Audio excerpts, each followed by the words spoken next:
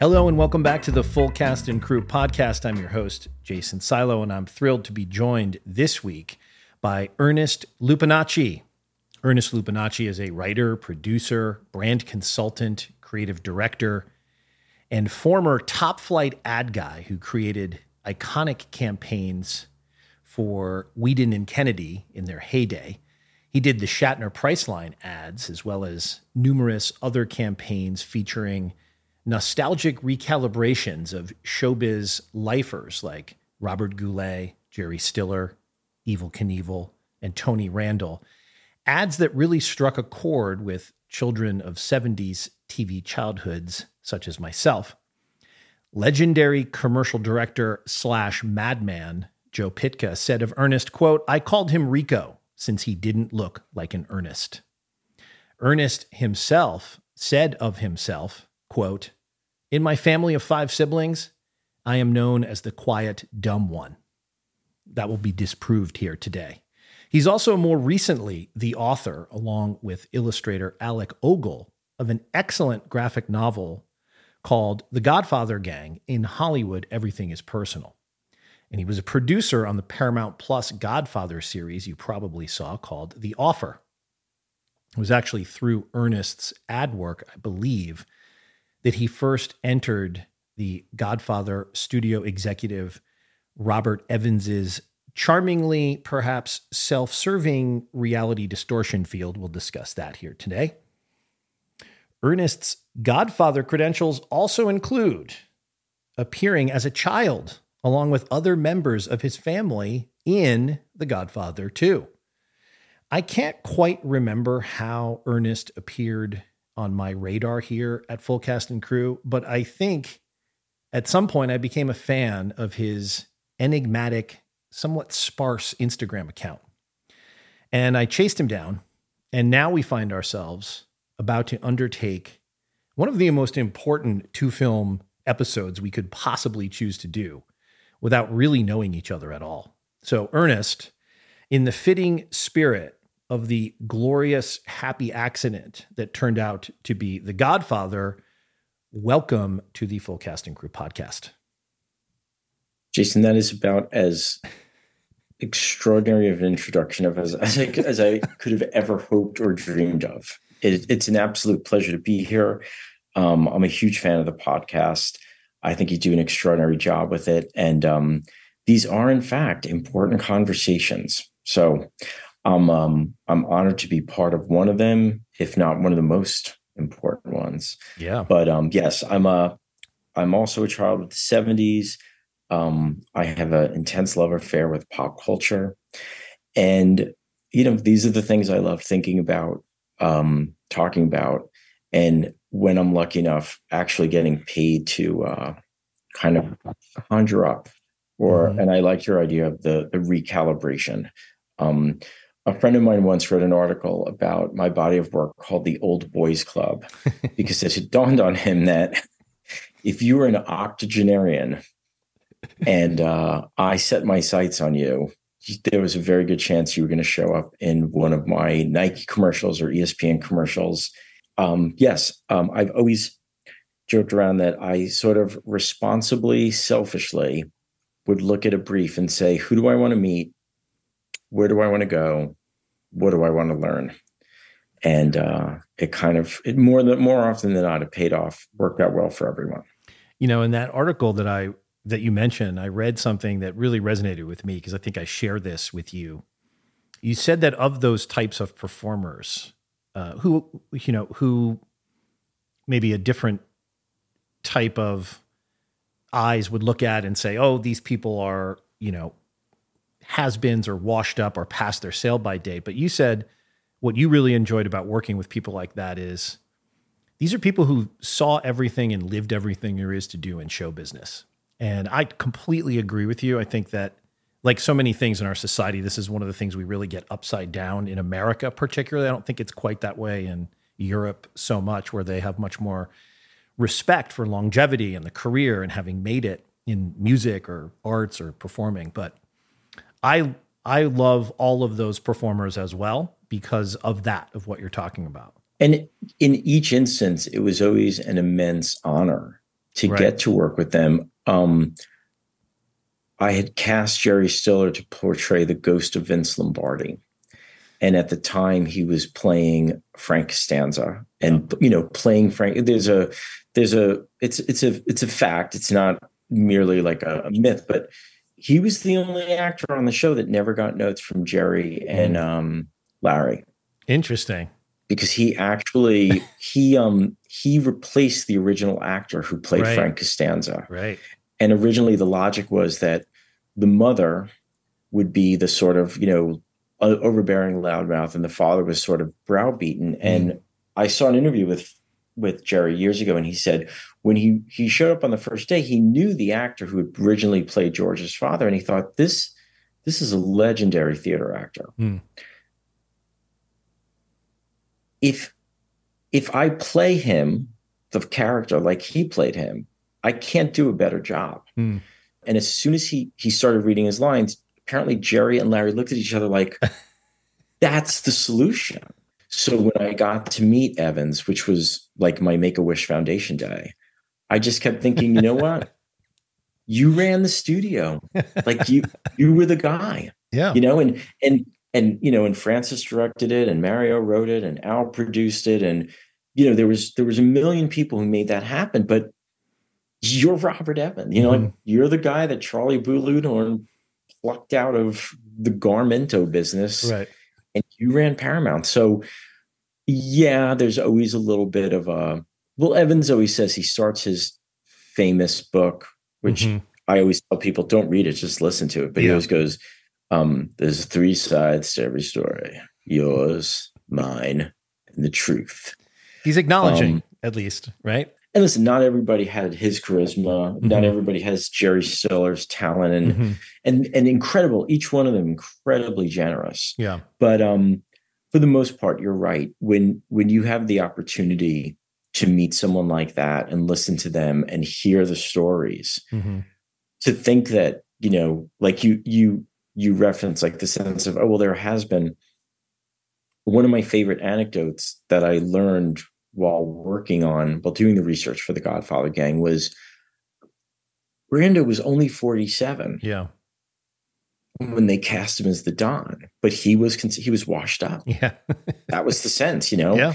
And Mario Puzo, when Francis hears the thought of Brando, he's like, he's got to be like 50 years old. And Mario's like, Francis, I'm 50 years old. It's incredible. So yeah, those were some of the most important, most memorable, but also important because I just saw these guys as the consummate professionals. I was going to say, I've been fortunate enough to work a couple times with a couple of those types of people, Shatner being one, and Joan Rivers being another. We almost produced a show with Joan Rivers, and Joan was, everyone, both Shatner and Joan are people that within the business, you talk to other people in the know will always say of those two people, particularly, like, you're not even going to believe that these people show up on a set with 50, 60, 75 people. They shake everybody's hand. They ask everybody's name. They are completely prepared at all times. They are there to work. They're there to put in a full 10-hour day, and whatever you need them to do, they are going to do. There's no star bullshit. There's no, I won't do this, I won't do that. And it was absolutely true in a way that it usually never is for both of those people. Exactly. And I think, to your point, you don't stick around in this business. I mean, I can look at the landscape of film careers, and you can see a lot of people who had a pretty big profile at one point or a few years, and through their own behavior, through whatever, they don't have that anymore. And it's very apparent, although now we're living in a time where you can kind of have fake presence even when your career really isn't operating at that level. So I think people like this that we're talking about are definitely fascinating to me. This episode here started because I've been doing the pod for quite a while. There are a few white whale films that I kind of have shied away from doing just because how do you do it? What's the in?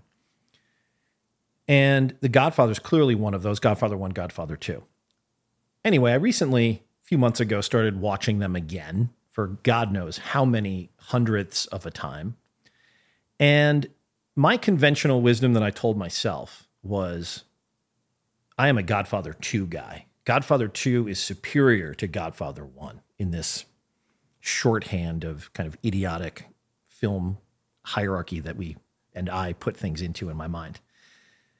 And I had done an episode with Mark Seal, who wrote a really good book about the making of The Godfather. Oh, it's fantastic. You know, I had read your book, but I always convinced myself that this is what I thought, except for some reason, and I don't know why this happened, when I recently watched Godfather 2 again, but then I watched Godfather 1, I realized I completely flipped. And I now think Godfather 1 is the clearly superior film. Godfather 2 is great. Don't get me wrong. Love it. But the sequelness of it is so apparent to me now in a way that I think it never was. I might have just watched either too many or enough movies in between the years where now I kind of see Godfather 2 working. And although parts of it work incredibly well, I think what we know about the making of is interesting to talk about some of the things that it lost and some of the things that it gained. Where do you stand, if you stand anywhere, on 1v2, even though I agree that's a stupid shorthand to get into, but I'm going to get into it anyway.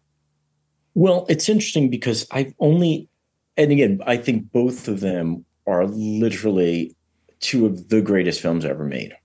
And most people will always say that, you know, there's a similar debate about A New Hope and The Empire Strikes Back. Right. But for a variety of reasons, most are subjective, but some of them are factually objective. I've always felt one was the better of the two movies.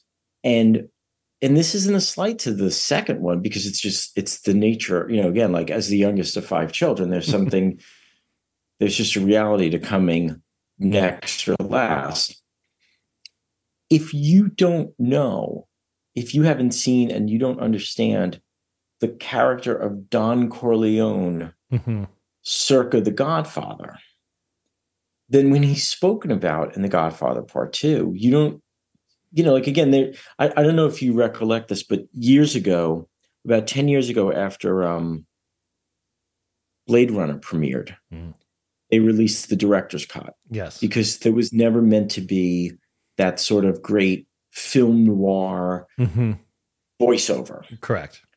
And when I first read the article about it, I thought, oh, gee, you know, I always thought that was such a brilliant conceit, because it is a, you know, he's a gumshoe. He's a hard drinking detective walking the streets of LA. So I went to see the director's cut, and there is no voiceover on it.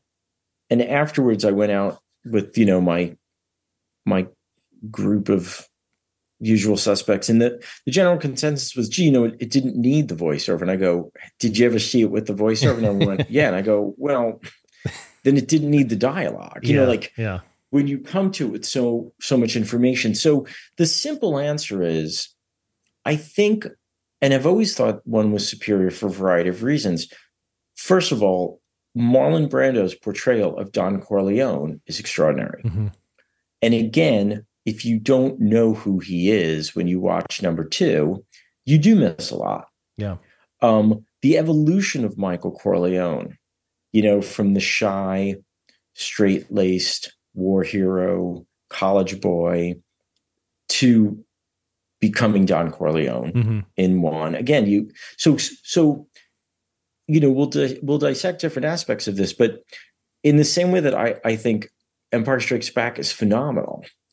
But as genius as it was to start it on this ice-covered planet, because you were suddenly, you know, as a fan of the first one, and as an impressionable, you know, teen who loved the whole sci-fi thing, it's like, oh wait, like the thought that this kind of environment could exist within this, you know, this world. But you needed to have started on Tatooine to appreciate the ice planet of Hoth. Right. You needed to know, one of my enduring critiques of Empire Strikes Back is when Han Solo says to the deck chief, he goes, you know, Captain Solo, if you go out there, you'll be dead before the first marker. And Han Solo goes, then I'll see you in hell. And I always thought, there is no hell in Star Wars. Like that's like a Judeo-Christian conceit. All that aside, if you don't know what Luke and Han have gone through in the first episode, well, you don't understand why, Han is so loyal and beholden. So it is that notion that, with the possible exception of, and what's interesting is there, in the case of Godfather 1 and 2, Empire Strikes Back, and A New Hope, it is ostensibly the same director directing the same material. So it's one thing to say, is Oppenheimer better than Tenet? Well, they're completely different stories. But in this case, they are one and they are two. But I really think that also the more you watch too, it doesn't become not as great of a movie. But the more you watch Godfather 1, I always find more things to see and more things to learn. And there's more nuance in everything. Totally agree. You just synopsized it perfectly. That's what I know now that I think that I didn't know that I thought before you just said that sentence, because you're right. And I think it's because when you know sequels and you know that you've got to do kind of the same things but differently, they can still be great on their own, but they're still built on something that existed before them in a way. And I guess as a fan of films and how they're constructed and how they're produced and all of the things that go into them, it's hard to ever not understand how foundational everything in The Godfather is and always will be. I sent you a link. I don't know if you got to read it, but I was watching something else the other day, and they had an excerpt of a new song by Nas, the rapper, and part of the chorus or part of the verse is like he sees Fredos everywhere. Bumping like prenatal 70s, I play with Play-Doh. All I see a bunch of Fredos. All I see a bunch of Fredos. All I see a bunch of Fredos. All I see is a bunch of Fredos.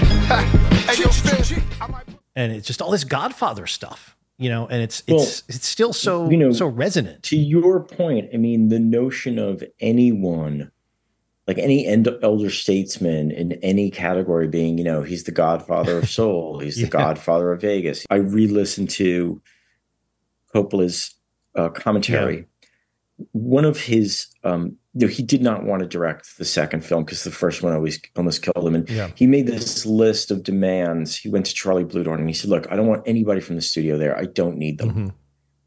I want $1 million. I want $1 million.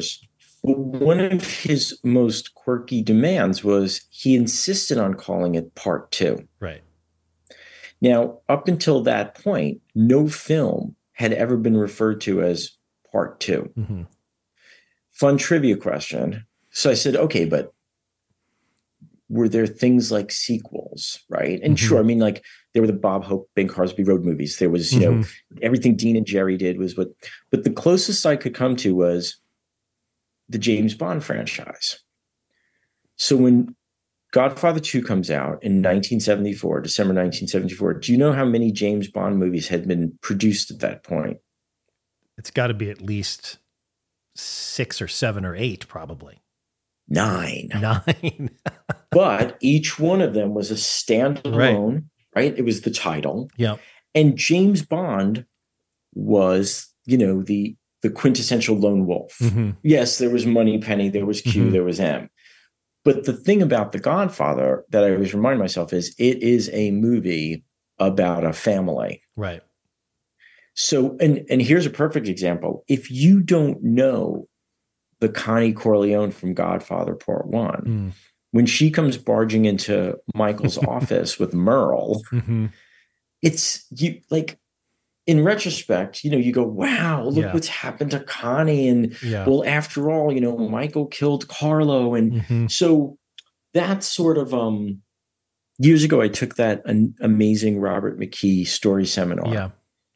And there's this, writing trope he talks about called the rush of insight, right? It's not a plot twist. It's that moment where you go, so when Michael overhears Fredo in the club and Havana go, and he goes, "Oh yeah, Johnny Ola turned me on." Like, and Michael, like you feel it the way Michael feels it. But again, the layers of information and the layers of emotion. And look, too, there are so many things to love about too. All right, well, let's talk about one for a second. Let's do it. One of the things I'm fascinated by is that The Godfather is one of those things in the entertainment business that's almost impossible to really pin down or discuss. To Evans's point, there's 3 versions of the truth. In the case of The Godfather, there's probably been 12 versions. I think we can see now that most often what occurs, and it's very instructive to me, I guess, is success has 1,000 fathers, whatever the expression is. I'm always struck when I read about the making of The Godfather, how even Brando, the whole cast, really thought it was a B picture, a B movie. People forget, and I hadn't read the novel until just this past few months, which was fascinating to read. But I think the movie has so far eclipsed the book that people forget the source material, 1, and 2, when Evans was alive, he's the most charismatic person in the universe of The Godfather. Even if you don't know who film executives are, how many film executives have a book, an audio book, a documentary film made about them that cross over and that isn't just for wonks like us who are going to go see the Lou Wasserman documentary? Like, that's not the general public, but the general public got a sense of Evans, knew who Evans was, saw his movie, read his book, all that kind of stuff. Now, when he was alive, he sucked a lot of attention to himself. That was the Evans, that's the supernova. That's what Blue Dorn was trying to capture, right? And to point in his direction and help him turn around this moribund studio. Now, when Evans passes away, Coppola is always there. He's always has been there. And he has generally had pretty much the same story. I listened to the same commentary tracks you're talking about. On both the commentary track for 1 and 2, he's very upfront about kind of doing, really having to be talked into doing 1 by George Lucas. You need the money. We're dying up here in San Francisco. This company's failing. Like, just do it. Are you crazy? And Coppola's attitude is like, this book is so trashy. Like, I can't, he saw himself as this artiste, and to your point in 2, he was like, why do I want to do that again?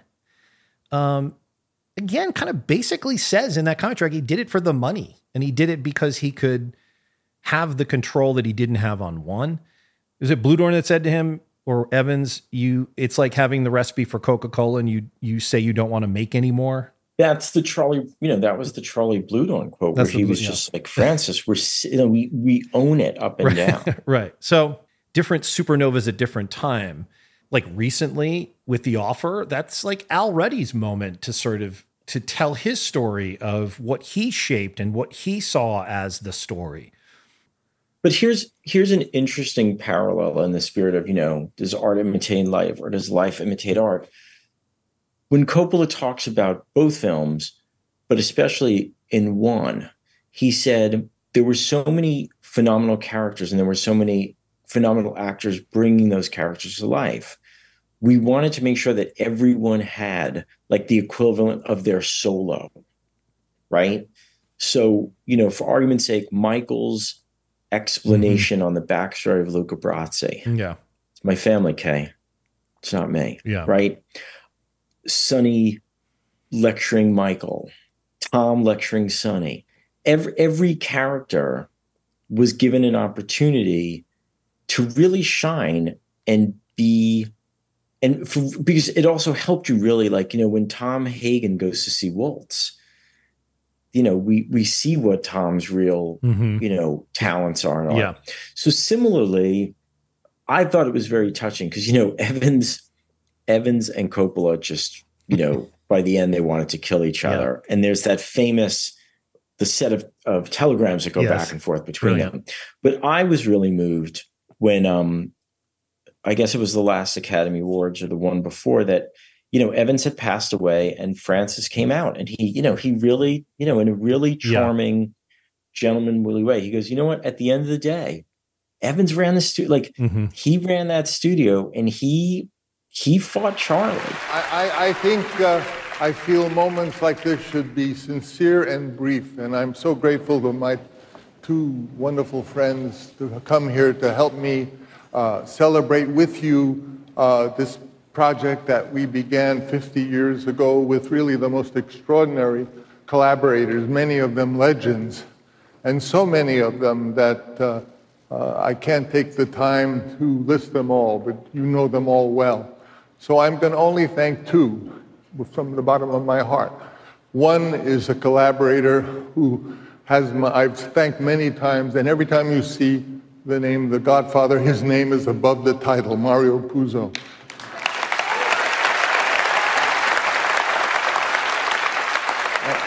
And another I've never thanked, but the time is due that I do, because it was his participation and his decisions at the end that made it possible, Robert Evans.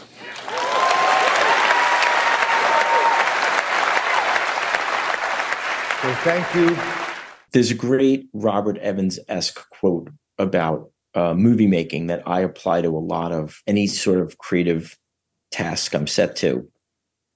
And the quote is, if you can't make the poster, don't make the picture. So when I started writing and doing the research for the Godfather gang, I said, okay, well, eat your own dog food and make the one sheet. And the one sheet says, in the fall of 1970, a group of misfits, maniacs, has-beens, nobodies, fakers, frauds, and con men got together to pull off one of the greatest scores in history. They weren't looking to rob a bank. They were trying to make a movie. And I was like, that's the story. I mean, these guys who were what a cast of characters. Right. And yet they did it. And you know, you watch it and it's such a monumental film. And to your point about people assuming it was going to be a movie, well, look, in retrospect, nobody had made a mob, a gangster movie of any meaning in decades. Right. The book was beloved. I mean, it was the biggest selling book ever. But, you know, it's fascinating because, you know, we all know the story that Sinatra hates the book. Sinatra hates the book. Well, if you only think that the Johnny Fontaine character is in the book as much as he's in the movie, read the book, because Johnny Fontaine has you can make a whole movie about Johnny Fontaine. I love that. You can make a whole movie about with Mary Mancini, you know, Sonny's. So you know, the rumor in Hollywood, and it was a substantiated rumor. Originally, Charlie says, you know, okay, you can make this movie, but you make it, you know, you make it on the lot and you make it contemporary. Yeah. So, you know, there was this whole notion of, you know, Evans is going to make Love Story and call it The Godfather. And, you know, Al had even suggested to Mario, who was writing the screenplay. Coppola was never supposed to write the screenplay. He said, Mario, well, maybe you just open up with like a love scene. Yeah. You know, so it really is, you know, and at any given moment, like no one more so than Coppola said, this doesn't happen without Puzo. Yeah. In fact, I don't know if you know this anecdote. Evans had always wanted to make the first iteration of The Great Gatsby. Right. And he hired Francis to do a draft. And Francis looked at the book and he goes, there's no dialogue in this book. Yeah, he talks about like having a panic attack because he's like in he holed up in like an expensive hotel in Paris and he's like, this is great. I'm going to finally put this on the screen. And he's like opening the book. He's like, oh shit, there's no dialogue. And what are you going to do? Make up the dialogue? So Coppola, you know, he more so than anyone, like there are these famous speeches he gave, like he had such incredible gratitude to Puzo because he said, look, he created all these characters. Yeah. He wrote all these, like the scenarios, the characters. And it is interesting because unless you've read the book, you don't realize that the reason the movie is called Part Two, because it is, for the most part, all the things that don't make it to the screen. Right. Well, one of the things I wanted to do in this episode was kind of reclaim Puzo a bit, because my own ignorance about him, I realized was pretty complete. You know, I knew the name, I knew the story of the graphic design of the novel before I ever read the novel. And I'm so glad that I read the novel, and I'm so glad I dived into Puzo. There's so many cool documentaries I would love to do of this place that he worked at, this hack house of incredible writers, just churned out every kind of pulp you could imagine on a daily basis. Professional writing of the most, trashiest variety of porn, science fiction, gangster stuff. And here's this guy who was completely, really a failure before The Godfather was published. I mean, he's in trouble. And yet he's a first generation Italian American. He grows up in Hell's Kitchen without a father. His mother never really learns to speak English. He's bookish. He reads all the time. He writes. He joins the army. He learns. He gets out. And yet, to your point, he had written these two novels that were both relatively, they received critical acclaim, but he didn't make any money. Right. And whatever money he made, he completely gambled away and just, had no ability to. The worst degenerative gambler in the world. And there's that great anecdote where Evans, and Puzo would walk around with these enormous cigars. Yeah. They were like, a foot long. And he walks into Evans's office at Paramount. At least that's the story. And he's got this crumpled up treatment. It's a manuscript for this book he's writing called The Mafia. Mm-hmm. And Evans takes one look at him. And as Evans describes it, he goes, I knew he was a degenerate gambler because I'm a degenerate gambler. And the first thing he says to him is, how much you in for? Yeah. Because he just knows this guy is broke. But yeah, so... where does Puzo get the ability to write as brilliantly as he does the Johnny Fontane character arc, which is written as if the person himself experienced the heights that Puzo himself hadn't experienced at the time he's writing The Godfather, and then lost that. That's the poignant brilliance of the Johnny Fontane section of the Godfather book, is how well Puzo inhabits this thing that you and I now know about show business, about lives lived in show business that can be kind of hollowed out when the light dims, when the audience passion fades. He captures that so brilliantly. To your point, a Johnny Fontane movie would be great. He never even knew a mafioso. Right. He always says it. But, he did grow up in Hell's Kitchen, right. And he was an Italian American. And he was of the era. And I think what happened was he let himself write what he knew. Mm-hmm. There's this famous anecdote that Al Ruddy is dispatched to the Gulf and Western building in New York to meet Charlie Bluhdorn because Charlie has to approve the producer. Mm-hmm. And he's waiting for Charlie, and Charlie comes storming in. And first thing he just says, he goes, Ruddy, why do you want to make this picture? And Al had all these notes and he had this whole spiel, and he looks at Charlie and he goes, I want to make an ice cold picture about a bunch of people you love who scare the shit out of you. Mm-hmm. And Charlie just stares at him and goes, that's brilliant. That's brilliant. I was going to say what's interesting in terms of Don Corleone is in the book, he's more of that old school, old world mustache Pete, as Puzo refers to him. He's more actually like Philip Tattaglia in Godfather, right? He's got the oily mustache. He's low rent. In the book, his clothes are ill-fitting. He is not. That's why, famously, I think the very first scene that Brando shot was the Sollozzo scene. And if you look at the way he's dressed there, he's dressed a little differently than he is elsewhere in the film. And that was, as I read that, those dailies didn't go over great because they couldn't hear Brando. It was Brando's first day. His clothing was very sort of all earth tones, and this wasn't something that the studio was expecting. But the genius of Brando, Coppola, Evans, but really Brando, I mean, let's face it. I mean, to go where Brando went with it is not what the character is in the book. I mean, the events that the character participates in are there, but the characterization is completely different. And you don't even question it until you read the book. And then I look at that first opening scene where you see Brando in the crispest tuxedo shirt that's ever been on camera. And his complete and utter mastery of the character, it's beyond acting. I mean, it's not even, it's a performance, but it's from some other place. I mean, there's nothing like it. No one else can do that, and it's, when Francis gets involved with writing the screenplay, he says to Mario, he goes, there's so many good ideas, but there are too many good ideas. Mm-hmm. That was sort of his, diplomatic way of saying, let's just focus on what's really important. Because in essence, you could not, if you tried to put all that stuff in one movie, you couldn't. It would have been 12 hours long.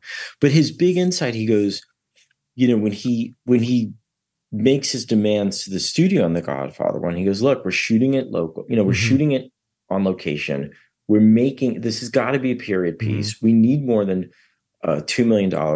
But part of his big idea was, it's a tragedy. It's a Shakespearean tragedy. It's a story of a king and his 3 sons. Mm-hmm. And, Coppola has said in different interviews, he said, whenever you sit down and write everything, you should kind of be able to think of like, there's one word that describes what this is about. And for The Godfather, the word was power. Mm-hmm. And the notion of what you have to do to get it, what you have to do to keep it, how it affects the people around you, how it affects you. Mm-hmm. And one of my favorite trivia questions to ask fellow Godfather aficionados is, what is the first line of The Godfather? I believe in America. Exactly. And that is what the movie's about. That's what the movie's about. That sense of, that conflict of, it's the land of the American dream. But then, as Don Corleone says, you had faith in the judges, you had faith in the justice. And then when that didn't happen, that's when you came to me. Do you think I'm coming to you for justice? Do you think that in that scene, it's so remarkable when I watch it now that the first glimpse of the Don is from behind, out of focus. You see the hand gesture to give the man a drink. I'm wondering now, at the time, if Brando was as massive a star as he had been 15 years previous, would you even conceive of starting the film without some grandiose entrance by Brando?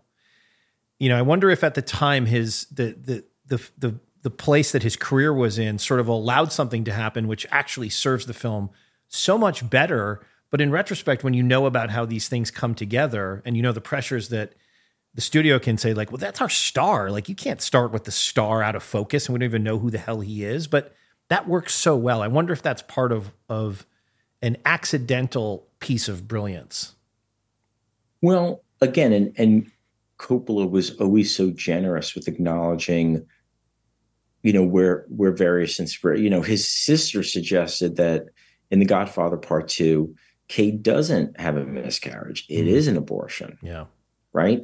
So what I know, at least from my research, is Francis, the book starts with Buonasera in the courtroom. Right. Yeah. Francis decides he wants to open on the wedding scene because he said, I want people to understand that this is a family and they have ritual. Like, this isn't a movie about a bunch of gangsters. Yeah. It's a movie about a family that happens to be a bunch of gangsters. Right. But he was having a conversation with Robert Towne, who's a good friend of his. And when he tells Towne he's going to open on the wedding, Towne was like, maybe. And Coppola goes, well, no good. And he's like, look, do something more unexpected. Do something like you did in Patton. George C. Scott, General Patton, walking out onto a stage. There is an American flag behind him that's so big, it bleeds off the screen. Yeah. And we, the audience, are the soldiers he's addressing. Right. We are exactly who the people. So I think what happened was he comes up with the idea of, yes, it's going to open on this big, bright, festive family wedding, but it's going to start in this dark room. Mm-hmm. And in many ways, I think for me, what was always so amazing about not seeing the Don, it was almost like the idea of like, well, how do you depict God, right? Yeah. Because so this idea that there is someone that this man is pleading to, and like the way you describe it, when we finally see them, he's sitting there and he is a king. Yeah. He's a king on a throne. Right. And he just owns that space in a way that, as I said, I've done a couple episodes recently after I fall in love with the film again, where I go back and just do all of the actors' scenes in the film and kind of go into minute detail. And I started to kind of make notes about doing this for Brando, but it's almost beyond the stuff that I typically talk about when I talk about this. Like I did Paul Newman in The Verdict. And there's a lot of acting stuff to talk about when you talk about Paul Newman's scenes in The Verdict. When I start to make notes about trying to talk about all of Brando's scenes in The Godfather, I almost can't do it.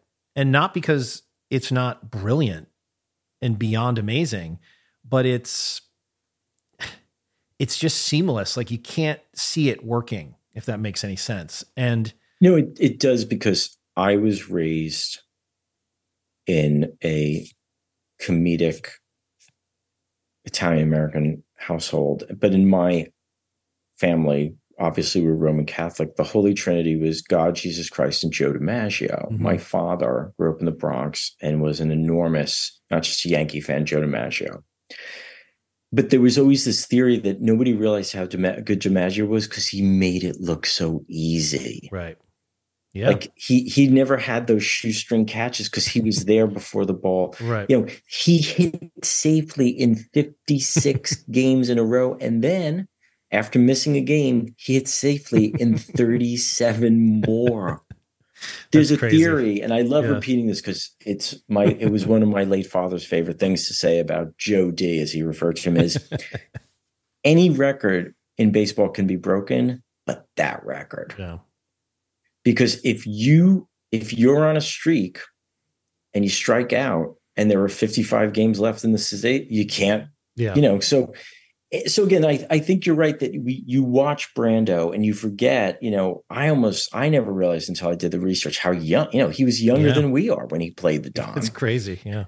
But he just brought that character to life in a way that surpasses the depiction of him. Like the depiction of him in the book, I get it. Yeah. But he adds a level of, wisdom and guile. And to your point, he puts on the tuxedo because it's his daughter's wedding and he can't say no to Connie, right? But he's smart enough to know, he goes, first of all, and don't forget, to your point about what the studio was expecting, this was the same studio that 2 years previously had produced The Brotherhood. Right. Janetta Brothers. What's better than that? Nothing. You're damn right. I need you, Vince. Honest to God, I really need you. Well, Mama, the family is always a lie. Capito? Don't tell me anything, Vince. That's the only way I can do it. Hey, speak English, will you? This is America. I talk like I want, and you don't say nothing. I tell you this ain't gonna work.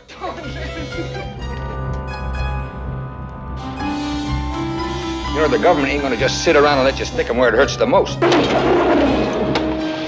And all the mobsters were dressed in, the silk suits and everything. But the truth was, to Brando's credit and to Coppola's credit, he wanted to be unassuming, and there's this famous story that the real Meyer Lansky used to say to, all the cohorts, Lucky Luciano, he was, guys, buy yourself a nice car. Don't buy a Cadillac. Get yourself a nice apartment off Fifth Avenue, not on Fifth Avenue. We have the kind of money that those people have, but we make our money killing people. So the notion of being a little under the radar, even that was more credible and believable in retrospect. Like now you look back at the choices they made. Yeah. But Coppola also, talk about a genius. The bumpers on the cars at the wedding are made out of wood because during World War II, they replaced the chrome bumpers with wood because of the war effort. I think that's in the book too, by the way. I think there's a sure, but I'm saying like the level of detail where he says in the scene where Michael and Kay are walking down Fifth Avenue in front of Best and Company. Yeah. the mannequins in the windows are wearing the clothes that would have been on the mannequins in the windows that winter for the following spring. And, you know, you go, does it make a difference? I go, it did. There are these famous stories that Coppola had the whole cast get together and they would have dinner together, and they adopt the body language. So there's the famous scene where Sonny's taunting Michael after he says he'll kill Sollozzo and McCluskey. And he goes, you know, Mikey, what do you think? This isn't the Army where you could shoot a guy from 2 miles away. You got to walk up to him, put a gun against his head and blow his brains all over your nice Ivy League suit. And Sonny goes to almost like give him a noogie, but he doesn't. And Michael flinches even though he doesn't. That's not in the script. That was just, they inhabited all of those characters. They became those characters. You know, what's cool too is the camaraderie of the cast is something that I think saved Coppola in a sense, because I get the sense in listening to Francis on both of the commentaries and reading the materials that he was susceptible to actors appealing to him, that their characters might say this or might do this. One of the things he's very upfront about in the commentary track to 2 is he talks about G.D. Spradlin, who's one of my favorite additions into the Godfather universe in 2. And he says, oh, he was amazing with most of this dialogue is all stuff he came up with. Now the price for the license is less than $20,000. Am I right? That's right. Now, why would I ever consider paying more than that? Because I intend to squeeze you. I don't like your kind of people. I don't like to see you come out to this clean country in your oily hair, dressed up in those silk suits. You try to pass yourselves off as decent Americans. I'll do business with you, but the fact is that I despise your masquerade, the dishonest way you pose yourself and your whole fucking family.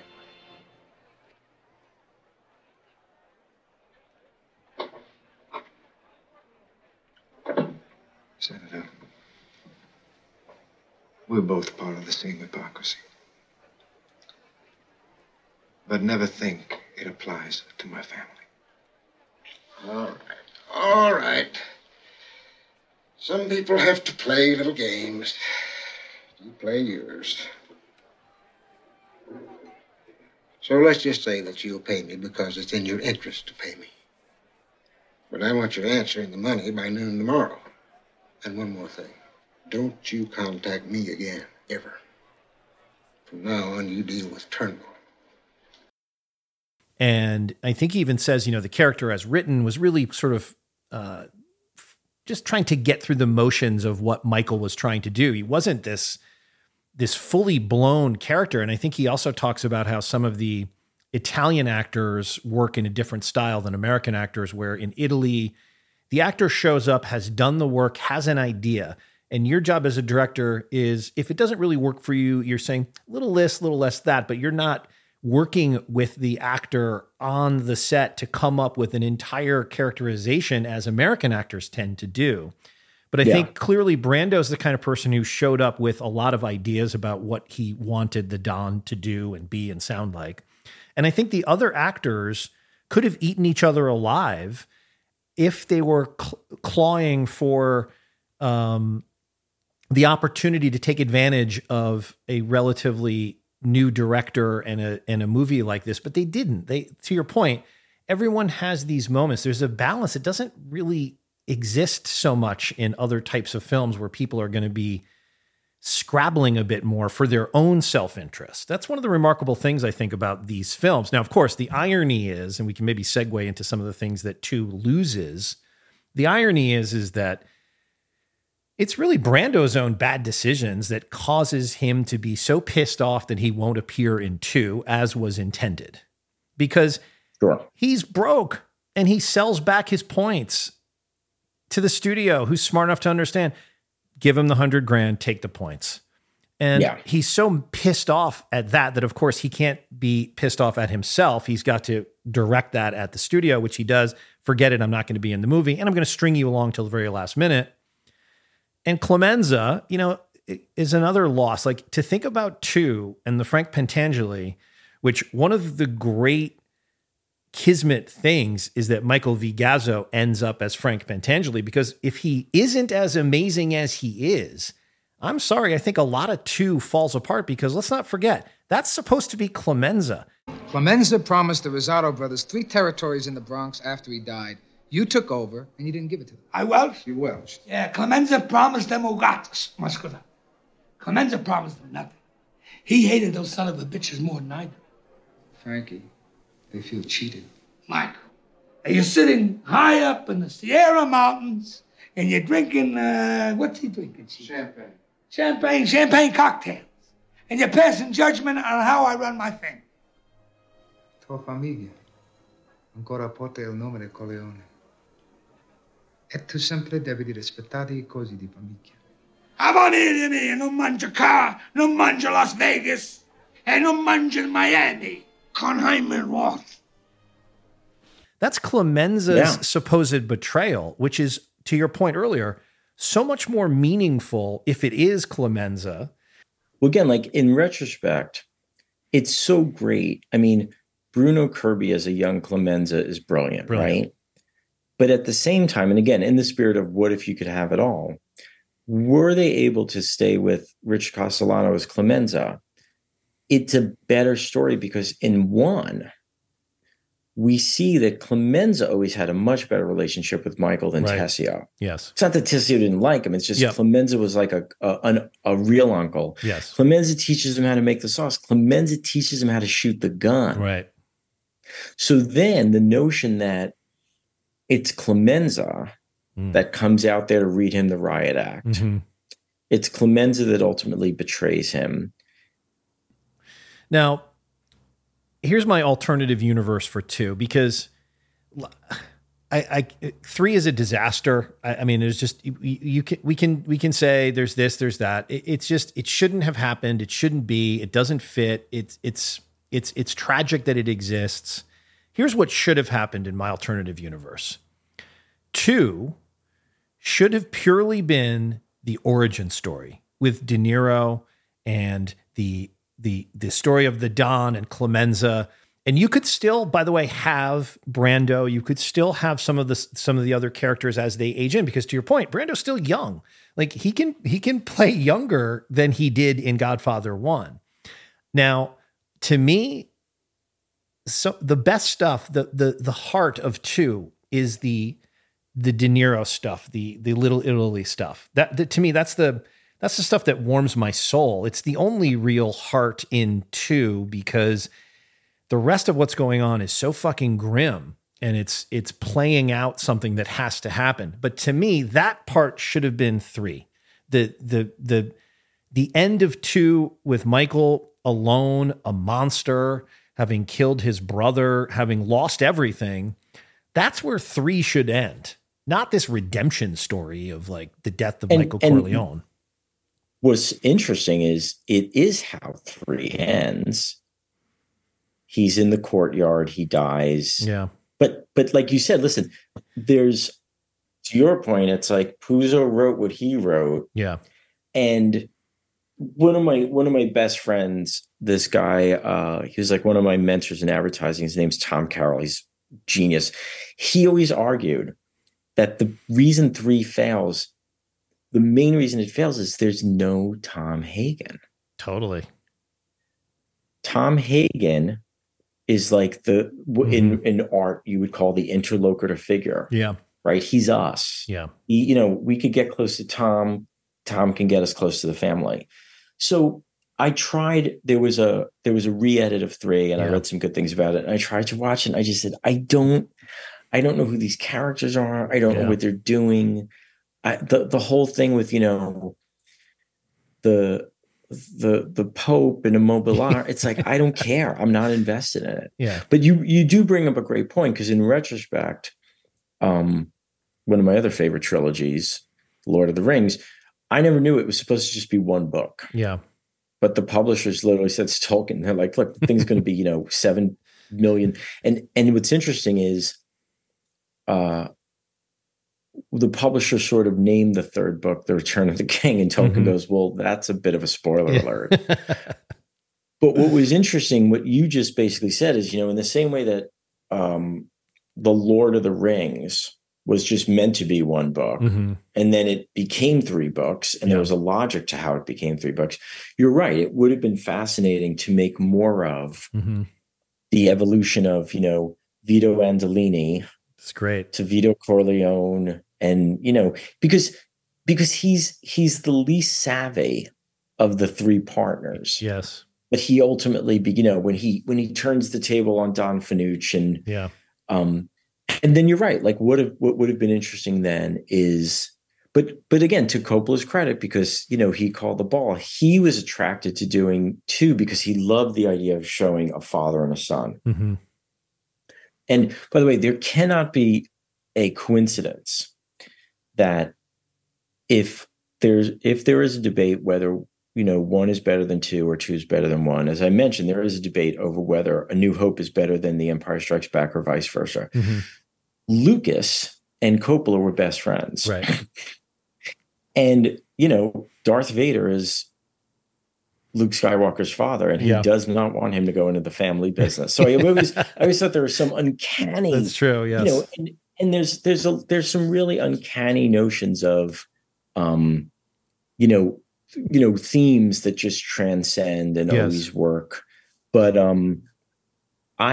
you brought up a good point in our pre-conversation about, what you get into, because you do get these phenomenal characters. You get,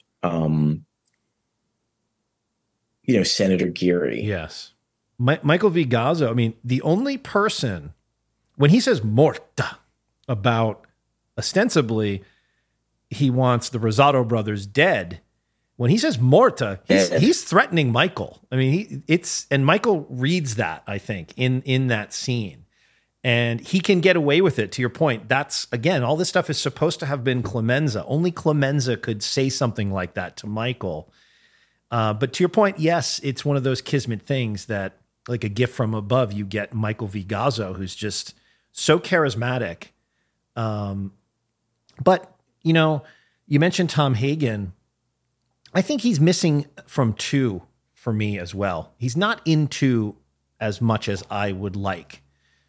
Because of the dedication that Coppola admirably has to that part of the story, which he's putting on the screen, which is Michael has to sideline Hagen for these reasons, which make absolute sense. But for us, I got to have Hagen going to see Waltz. I've got to have Hagen being Hagen. And we get that at the end with Frank Pentangeli, but it's not enough for me. And he is the heart that's missing for me.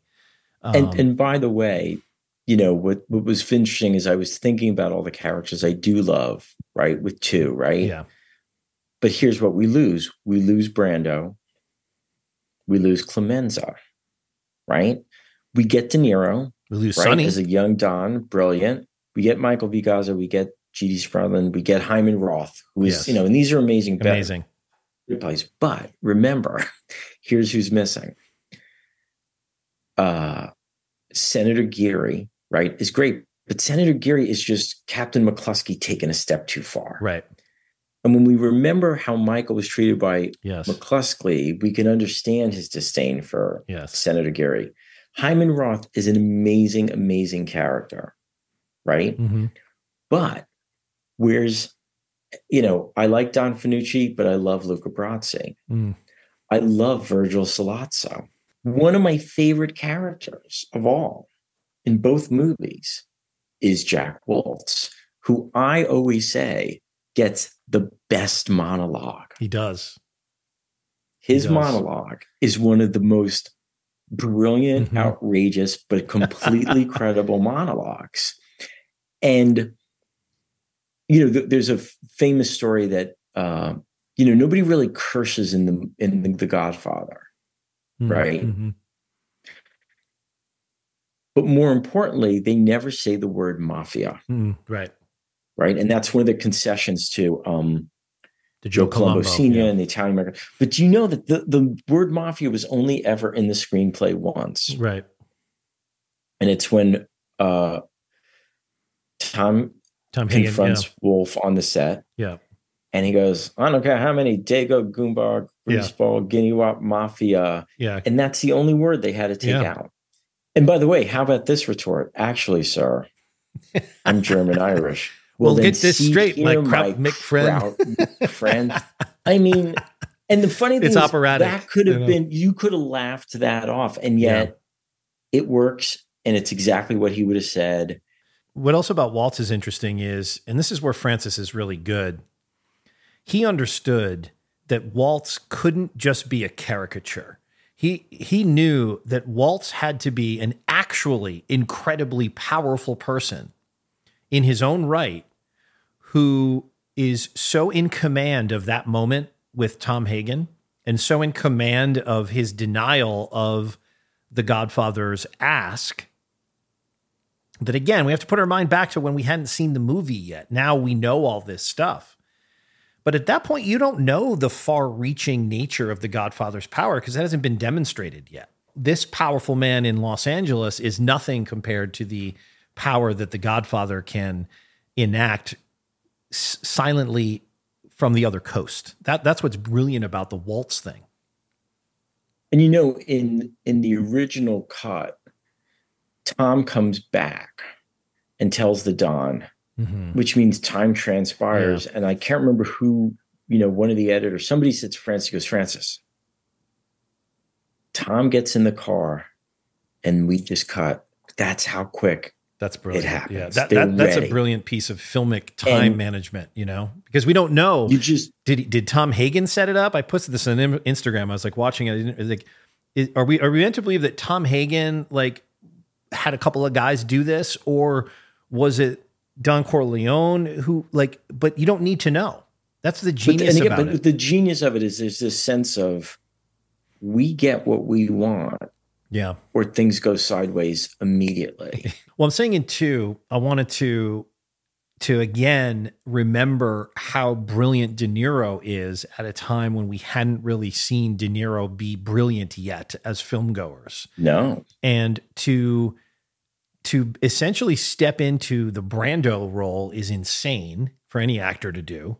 And yet here is De Niro, who isn't doing a Brando impersonation by any stretch of the means. He doesn't look like Brando, but he owns that same sense, that budding sense of self-possessedness that Brando so perfectly put on screen in 1. And if ever there was an indication of the greatness to come, it's De Niro's performance in 2, which to me is the best performance in the film. Without a doubt. His character only speaks, I think, a handful of words in English. Yeah. The rest is all Italian. Mm-hmm. And the only thing he says in English is, I'm going to make him an offer he can't refuse. Yes. Right. Right? Yeah. But he does, to his credit, he does things physically evocative of the Don without it being a parody. Yep. I love when Jenko Abendanzo, when the owner of the grocery store comes after him with the God. he goes, heartbreaking. No, and it was no. It was De Niro. It was a very De Niro thing to do, but it was also like the notion of the Don when he brushes off Sollozzo's trousers, that he's always self-deferential, even though he holds all the cards. Wait, I want to ask you about that specific scene, because I had a question about that. So when the grocer comes out after having to let Vito go, and he has this heartbreaking box of groceries with the bread sticking out and the lettuce and all this stuff, and De Niro's like, no, he won't take it. Now, is he not taking it because he knows the grocer might need this as much as he does? No. Or is he not all. taking it because he's saying, you're doing me a wrong here? I understand why you're doing me a wrong, but let's not make yourself feel better for not standing up to this guy. Is there part of that? Here's my interpretation of it. And again, this is so subjective. My father was the kind of person who would do any favor for anyone, but was incredibly reluctant to ask anyone for a favor. And part of it was his own, the myth of himself that he led, which was, I I do and I give and I'm magnanimous, but I don't take and I don't ask. It's just not my nature. So for me, that's an example of, and he sort of alludes to it. It's like because he knows the position that Don Fanucci has put him in. Yes. He knows that this guy would never want, but he cannot say no to this guy. Right. So if anything, what I love about it is he commits himself. He's like, and don't forget, here's an orphan. He's made his way to America. We don't even know how he's survived on the streets until now. Right. And you have the sense that this is a person whose character says, you can never be beholden to anybody. Right. Because if you can't take care of yourself, yep, you've never not been the one to take care of yourself. And what's great is, too, that he is legitimately grateful. Right. He's been given this job. Now, the guy who gives him, the friend who gives him the job, is the consigliere that Tom Hagen replaces. Right. Now, in the book, and there's a version of the movie where they go the night of Connie's wedding, they go to the hospital because his, Jenko, the son, is when Sonny says to Tom, he goes, if I had a wartime consigliere, this never would happen. Yeah. But again, I think the power of that scene is it's the Don. It's him being the Don before he's the Don. That's when that should have been 2. That should have been all of 2. Listen, and the scene where he, as he ascends to power, the scene where the widow with the little boy and the dog come to him, but the way he plays with the fingers and looking at her in the nose and his awareness, grazie, like. That's such a brilliant scene. To your point, played in Italian. It's crazy to think about it, really, doing it that way. Listen, I always joke around that when we were growing up, we were partially raised on I Love Lucy reruns, right?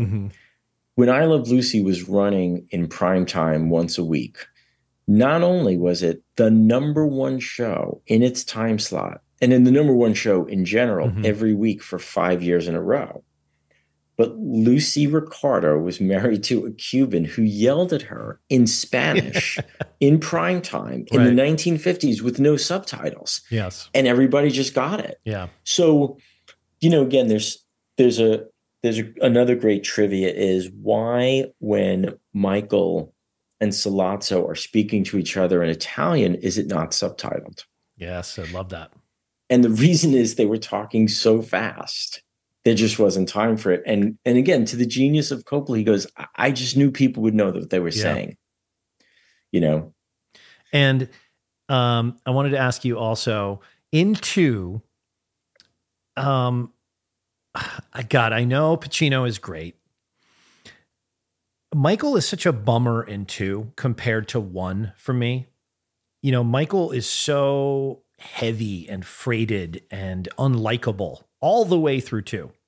Yeah. He has not one moment in 2 of the humanity that he had in 1, which lent power to that incredibly edited, filmed moment where he crosses the Rubicon and pulls the trigger.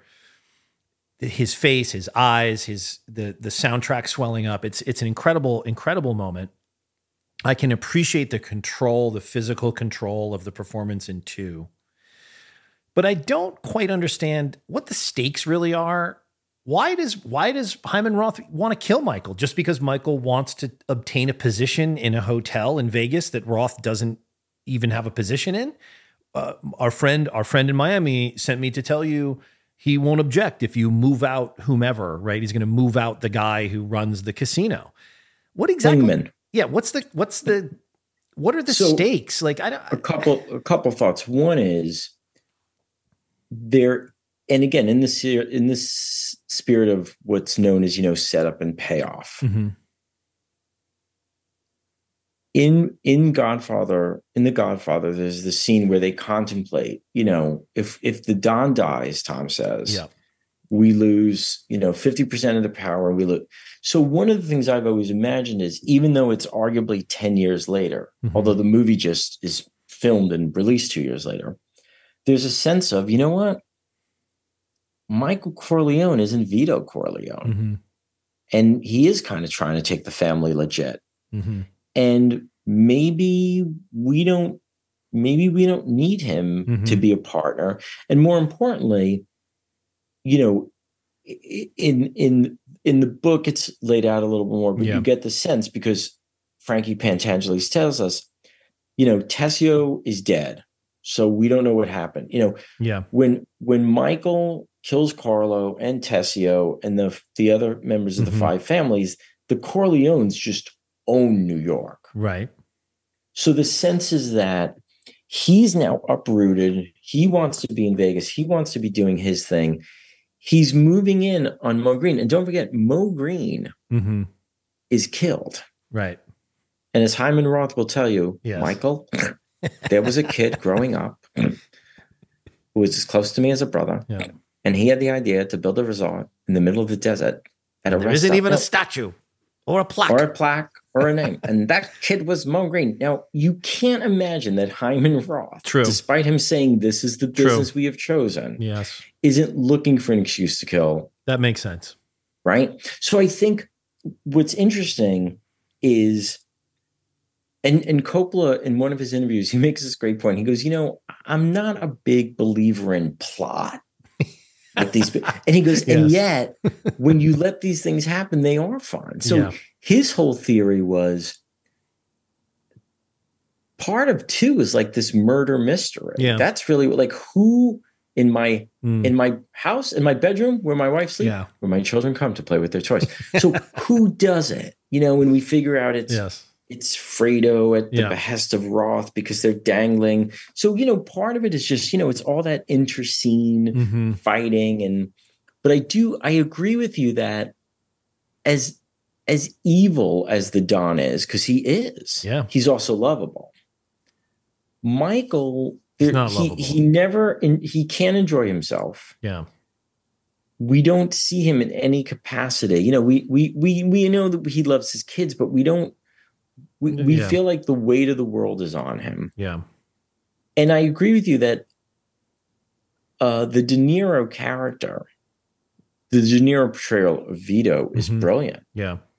Let me ask you this about why does Pentangeli have to die when everyone now knows it was caused by Sollozzo lying to Pentangeli to try to convince it, which again doesn't make any sense, because if you're going to kill the guy, why plant in his head that it was Michael Corleone who's having him killed? But okay, that's a plot point. And by the way, that's an ad lib, right? What Michael Corleone says hello by Aiello? Yes. Yeah. So it's an ad lib. So if after the fact, after the trial scene, after the Senate testimony scene, it's clear to Tom Hagen and to Michael that Frank Pentangeli was misled into believing that Michael had double-crossed him. But if he was misled, why does he have to die? Why does he have to kill himself? A couple things. One is his brother, who they fly in and parade into court. How long does he have to live? Right? What do you mean? You think they're going to kill the brother? No. What I mean is, what if the brother drops dead one day? Well, now we don't have that card to play against Frank.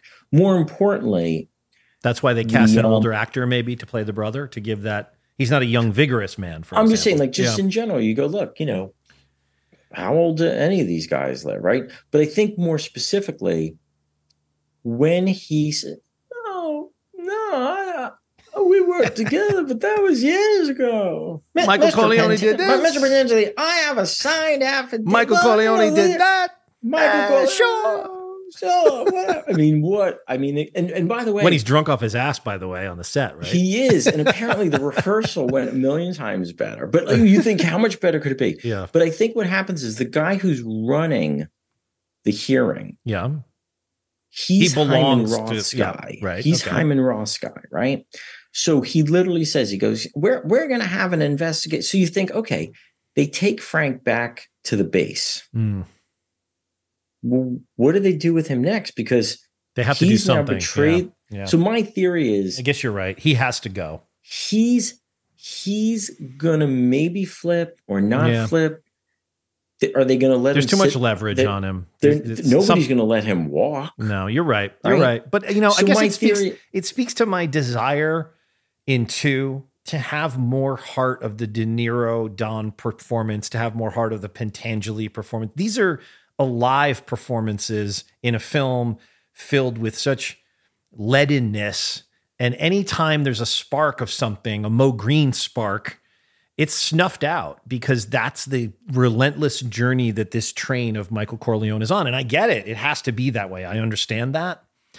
But it's almost business-wise, wouldn't you think a smarter business thing at the time would have been not to just capitalize on the success of the Godfather 1, but to say, let's do something as equally out of left field as this whole movie was. Let's not bring back the majority of these characters played by these actors.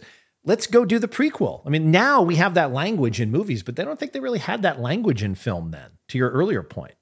No, I mean, again, it's so interesting to realize that at that point there were franchises like, again, the Bob, the Bing and Bob on the Road. But the notion of, what I guess you now call in Hollywood world building. Yeah. Right. And the desire to, one of my favorite questions that people ask in the spirit of, well, what happens? I mean, they kill the heads of the 5 families and everybody doesn't go to war again. Right. Yeah. So, but the point is, that's the power of the scope of this story. But listen, in retrospect, the fact that they made part 2, mm-hmm. the fact that it is so good, mm-hmm. I had never thought of, your notion of there should have actually been 3. And what it should have been is, mm-hmm. Start with The Godfather, go then back, take me back, and then take me forward. Yes. But again, who would have even thought back then to do 3, 3 movies? So I always joke around that 1 and 2 are an embarrassment of riches. Yeah. However, as Artie Lang once said, he was a huge Godfather fan. This was back when he was on the Howard Stern show, and he goes, the great thing about getting Godfather 1, 2, and 3 on DVD is, you watch 1 and 2, while you and your friends are watching 1 and 2, you could do blow off of the box for the number 3. And I always feel like that's about the most generous thing you could say, because, there's at that point, it no longer feels like it's in and of the world of the Godfather. And again, suddenly you're stuck with this high concept plot. Well, am I right also? Am I right also that there's no Puzo in 3? Or did he write 3? Well, in a sense, there is no Puzo because there's no pre-existing material now. Right. Now it's all made up from scratch. And I have to say, this is not where Francis succeeds as a director for me.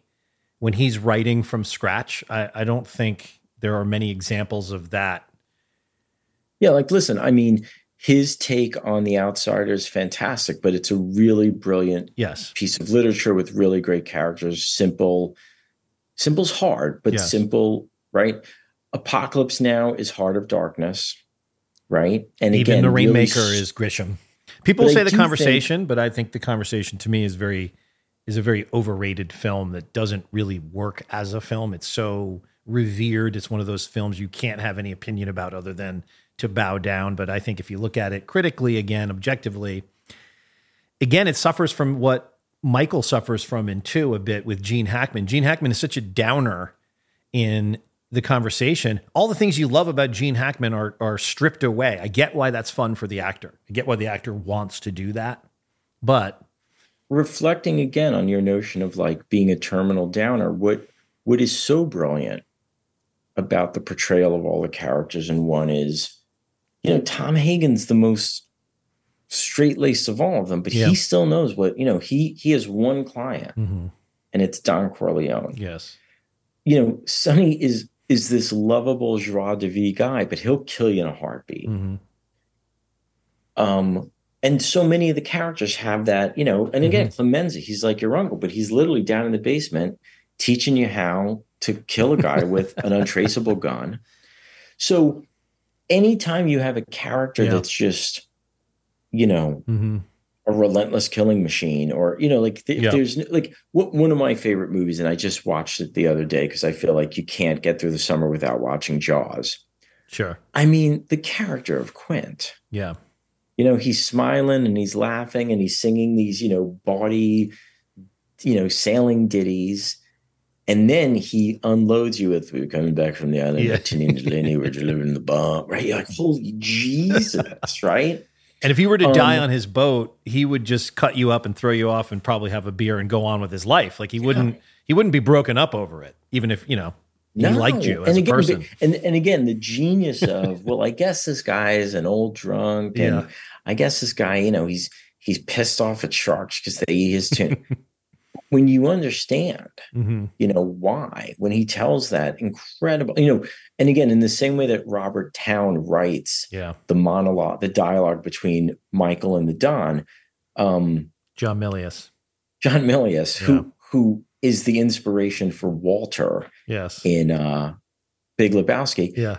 I mean, that's one of the greatest monologues in the history of filmmaking. Oh, absolutely. But it's so much for, you know, Hooper looks at him in a different way.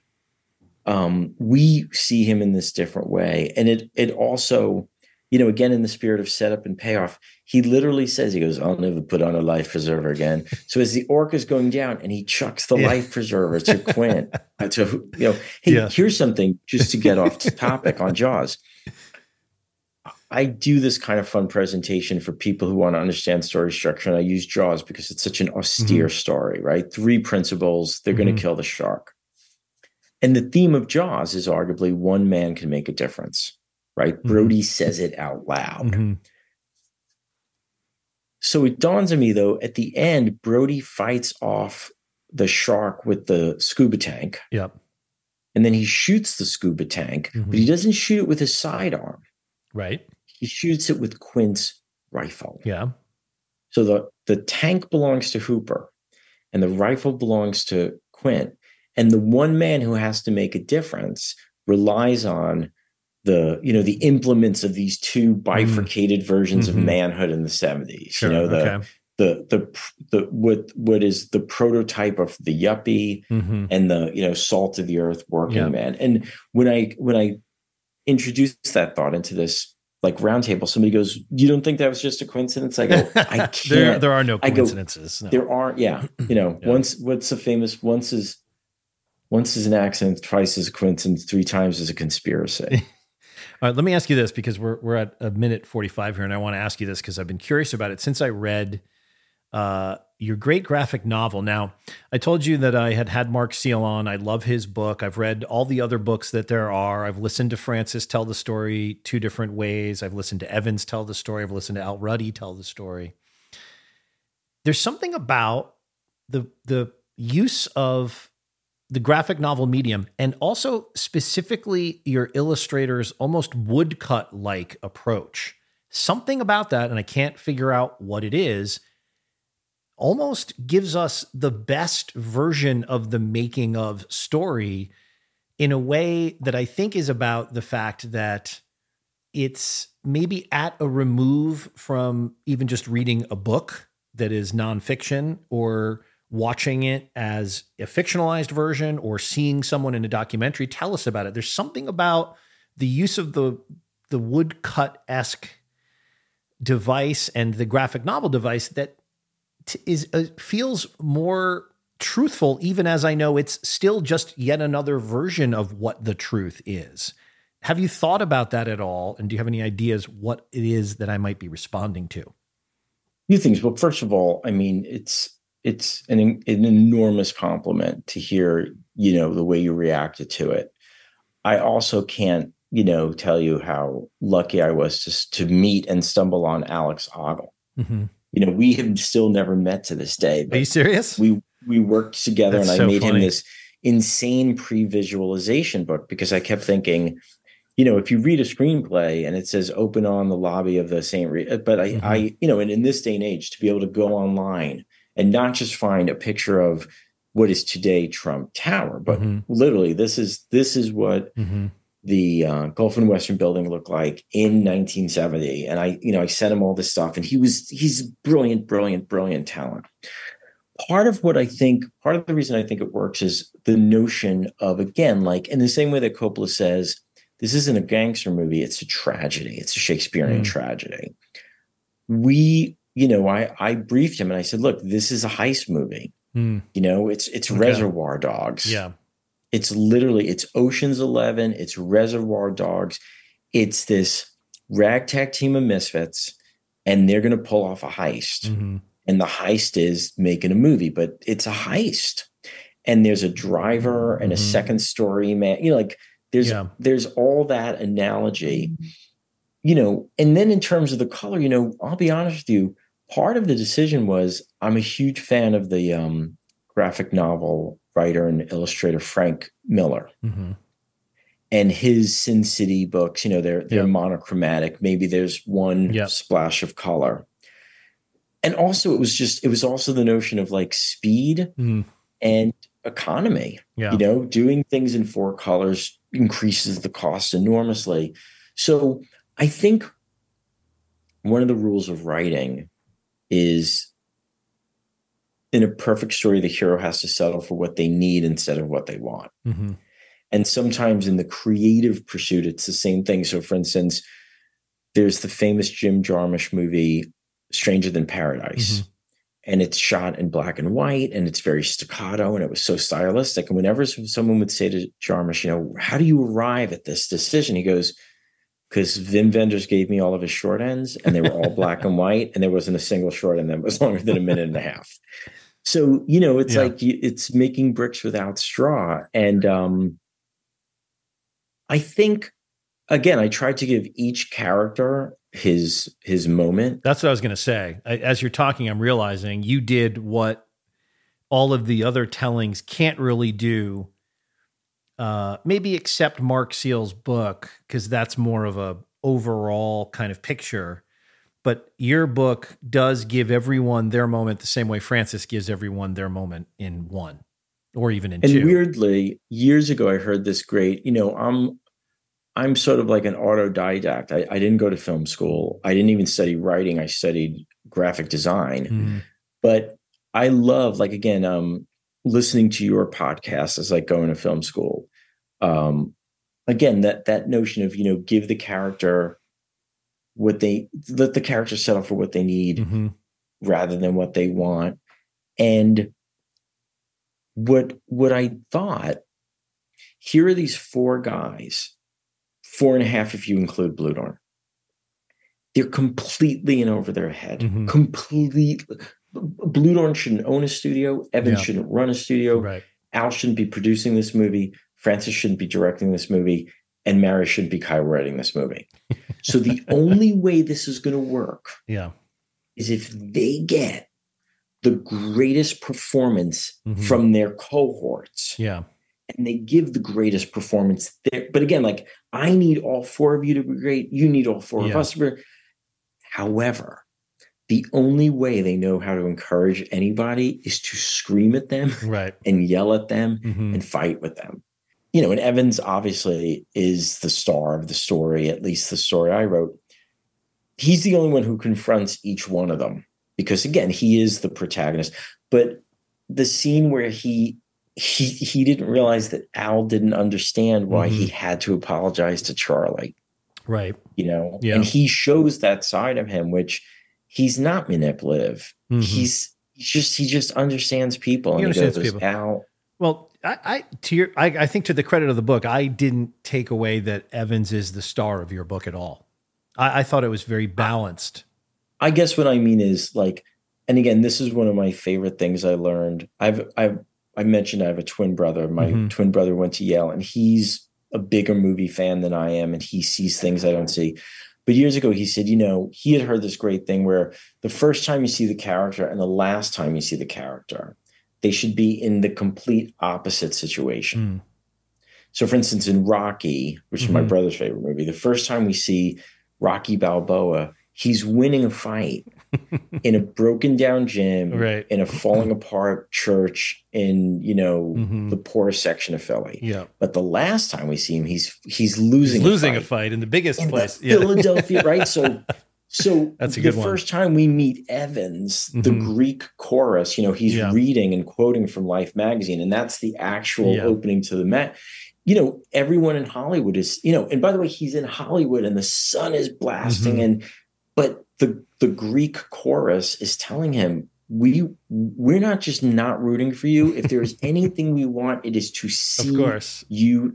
And at the end, he reads, and what's so fun now is you could track down this ephemeral stuff. Yeah. He reads the review from Time magazine, and even though he's in New York in a blizzard, right? Yeah. So he, in a sense, he is the main character because he is the head of the studio. But what Charlie had to say, and again, I just found the story. The more I researched it, I went, "This is truth is stranger than fiction." Well, I'm a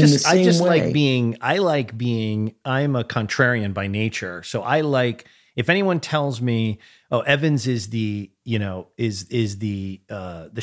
guiding light that we're following," then I want to find the holes that poke in that narrative to how did this whole thing occurred, to your point. Not because of any one person. It happened. I mean, as so many creative things do happen to us, we don't will them into being. I think I read somewhere else you said in one of these interviews about that one of your favorite quotes is when opportunity meets. The definition of luck is when preparation and opportunity meet. I mean, if any person on any podcast who's talking about something they did was honest, and they never are.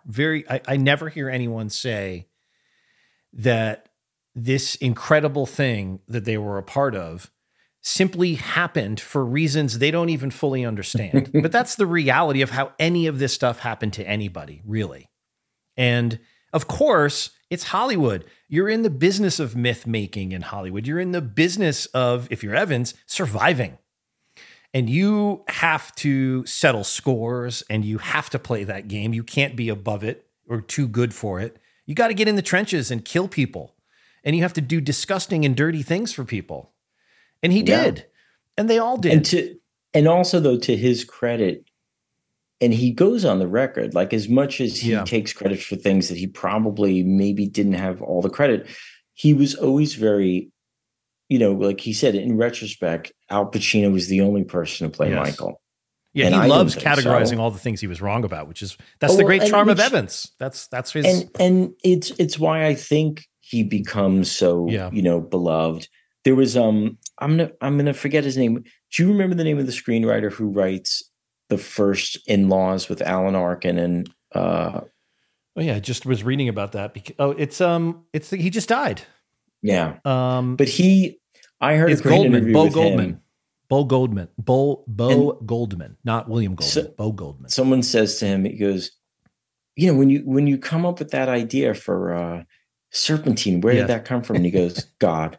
He goes, he goes, honestly, like it popped into my head, and I wish I could tell you like this really fantastic anecdote about it, but it was just one of those things. And there was a couple of times where like.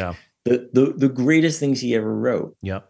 Some of like when the Generalissimo has Senior Spence, he goes, "Why did you think that?" He goes, "God." He goes, my mind was a blank and it just crept in. So I like what you're saying because again, I think as much as I admired Evans and I got to meet him, having read so much and hearing everybody's side of the story, you realize like you summed it up perfectly. It's like, as much as, and I think what's interesting is you realize why these guys are fighting for the credit because first of all, everybody shit on them all the time. The studio had no respect for them. The board had no respect for them. Charlie was going to close down the production. Francis was going to get fired. Evans thought he was fired. Like it was just, Al thought he was going to get fired. Yeah. And it really is. It's like Lifeboat. It was these five guys in a lifeboat, and they had to figure out how to row in unison, or they were going to go over the edge. But it is in the same way that. Have you ever seen the documentary Hearts of Darkness about the making of Apocalypse? I find it 100 times more fascinating and 1,000 times more disturbing because it's not a movie. Exactly. It's when listen, when I was 13, I had to argue with my parents to have a paper route. Right. Because I was old enough to have it, but I may not have been mature enough to, right? Lawrence Fishburne's parents told him when he was 14, oh, you want to go to the Philippines for a year and shoot a movie with a bunch of guys on coke? Sure. Sounds great. Well, you know what's funny? I think I say this a lot on the podcast because I'm a big fan of the Bob Lefsetz podcast and listening to a lot of musicians and singer-songwriters who, to some degree, are more in control of their destiny in a way than actors are. Because if you're a singer-songwriter, you're singing and songwriting, you're making the thing. Now you're subjected to a whole host of other bullshit in an industry that doesn't always support you. But more than anyone really in the film business, those people will all say to a person, when Lefsetz asks them, as he always does, tell me about writing this song or that song. They all say the same thing, which is, and John Fogerty said it best. He's the one who said it first. He said, Bob, I often ask myself, did I write that? Or am I just the one who discovered it and was it there all along? And when you think about songs and iconic songs, you start to realize there aren't other songs like them. There may be copies or clones after, but the fact that this thing comes kind of fully blown out of somewhere is that God moment that you're talking about or that Bono talks about. And I think they're more open to embracing that as singer-songwriters because they're kind of at least have that conduit of control that you don't really have as an actor. You're not writing, you can't write, I mean, you can write your own stuff and direct your own stuff and put yourself in it, but that's much less common, right? Well, and it doesn't scale, meaning if you and I write a fun song and we record it, even if it's on acoustic and it's done decent enough and we put it on the internet, it can become the biggest hit in the world. It will scale, but it's only going to be about 2.5, 3 minutes long. Yeah. And it could literally just be, one of my favorite things in the world is, Graham, I think it's Stephen Stills. He does this acoustic version of Sweet Judy Blue Eye, and it's him and it's just the guitar and and you go, it's otherworldly. You could go down the Phil Spector, the whole wall of it's not going to get better than that. You could look at Neil Young play 3 chords that you and I could play right now in 5 minutes, but it doesn't have that thing that he has. Right. And yet, again, there's something to be said, I mean, if filmmaking isn't the most collaborative medium, and by filmmaking, I include television, because I think we're living in the golden age of television now. Right. But, the scale of it, either you can afford those great costumes or you can't. A funny example of this thing that someone has in Brando to me is all the anecdotes about the cat in his lap in the opening scene. There's a charisma that actors have that transcends our human desire to be near them and look at them.